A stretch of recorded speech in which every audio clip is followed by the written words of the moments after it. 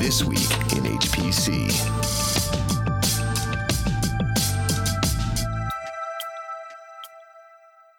Congress floats exascale legislation.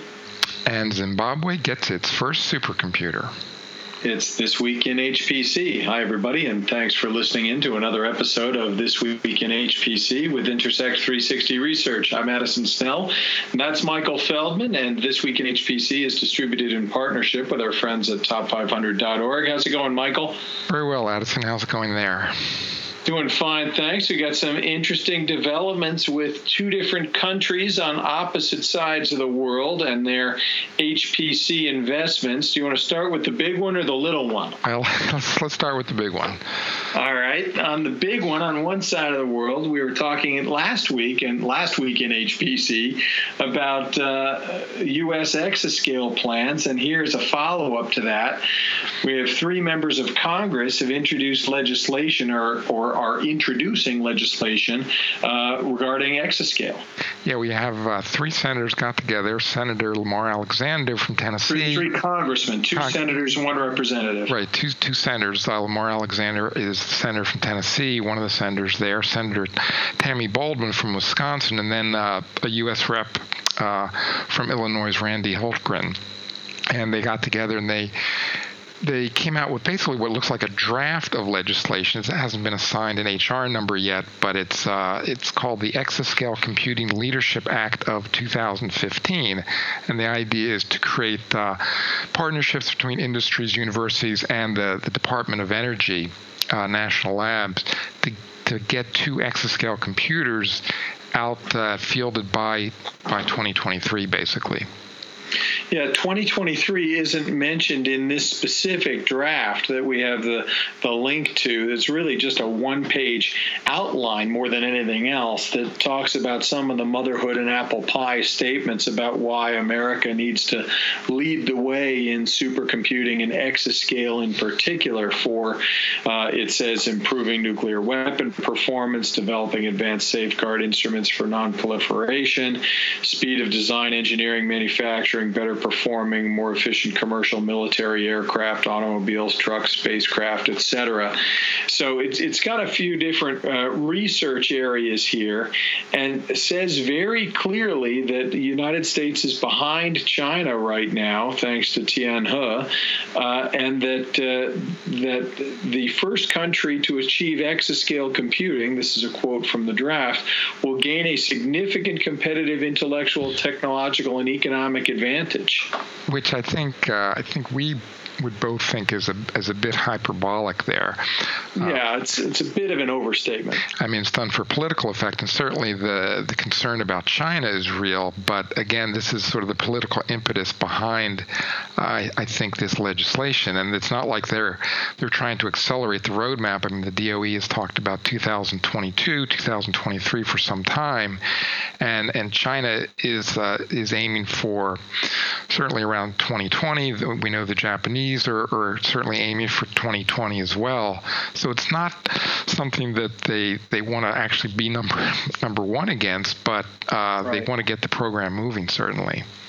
Well, China is kind of the scariest country there to the U.S. government. That's the threat, is that communist China will surpass us in supercomputing or maintain or extend its lead in supercomputing technologies there. But for me, every time I evaluate exascale in particular, I try to remind myself that exa is an arbitrary mile sign on the long highway here. It's not like it's the beginning or the end of anything. It's just another number along the way, and you can lead the system. You can be the first at exascale, but you could be the first also to 100 petaflops or to 10 exaflops or any other number. Right, and the current system in China, the Tianhe 2 system, is at a petaflop ranking above us, but I don't think anybody necessarily thinks that China is now the leading country in supercomputing or HPC. I mean, they still have to,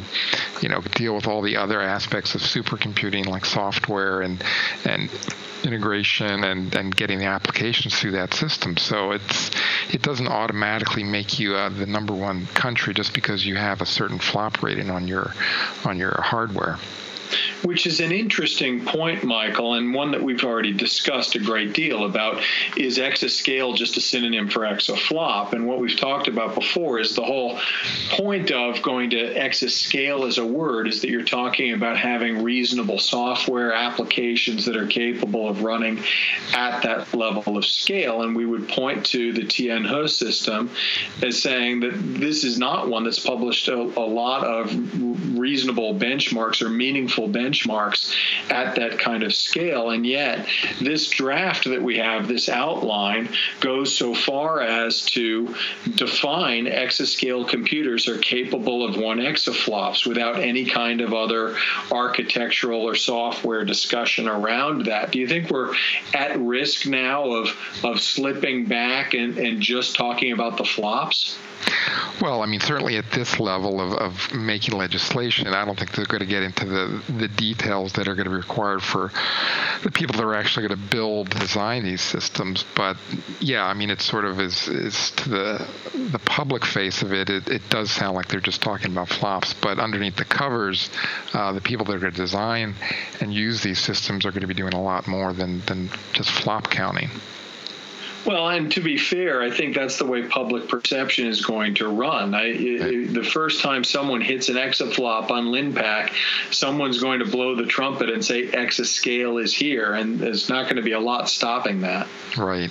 I mean, it's interesting in this draft legislation, they do specify they want to select 2 or more national labs to develop 2 different approaches for achieving exascales. They still have this 2-pronged approach, maybe competing architectures, maybe very different architectures that they want to fund. Now, they didn't put in any funding numbers at this point, just sort of the general outline of how they're going to do this. Yeah, that's from the press release, not from this draft itself. But again, seeing that 2-pronged approach, and we have to think that the 2 that they have in mind are the Intel-based approach and the open power-based approach, which have become the 2 dominant choices for high-end computing among an entire field of different architectural options.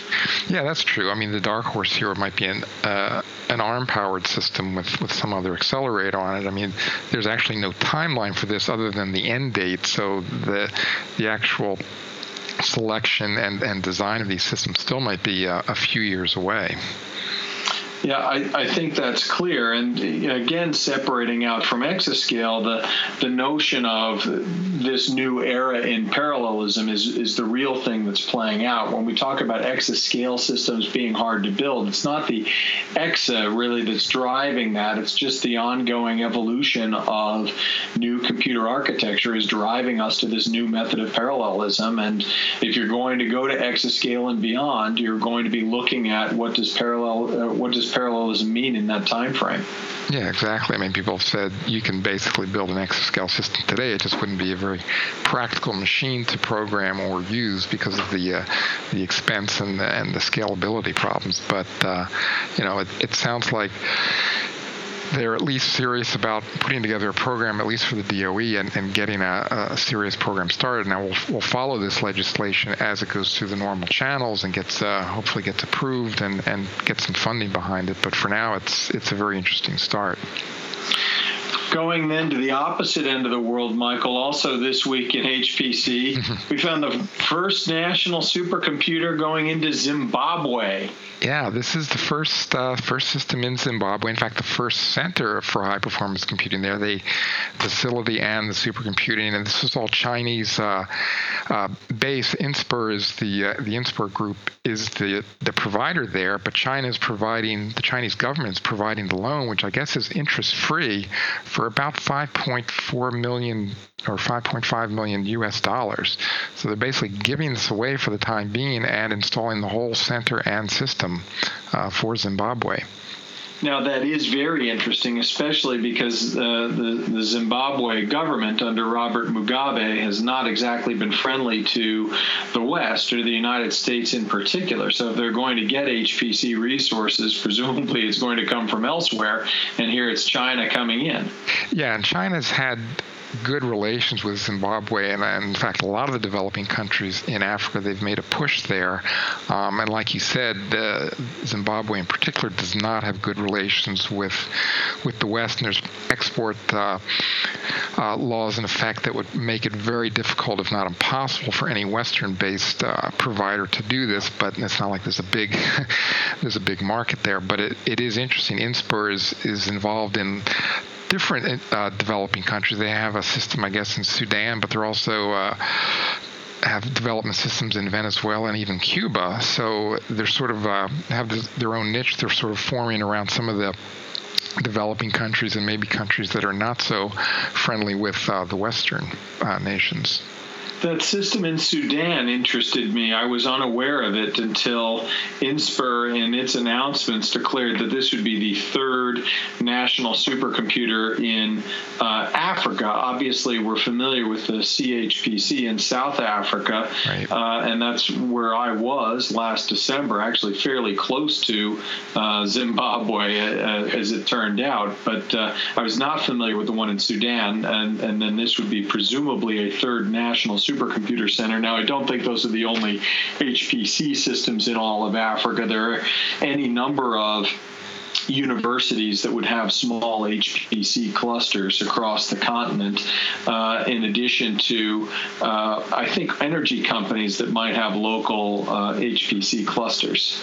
Right. They're likely quite a few, or at least some number of sort of unpromoted HPC clusters of various sizes, like you said, through the universities and maybe through some small research organizations, but not many at the federal government level. And this one is going into an academic institution, and it's worth noting it's a fairly modest-sized system. It's 36 teraflops, not a very big system, but for a start, it's for Zimbabwe and their scientific research.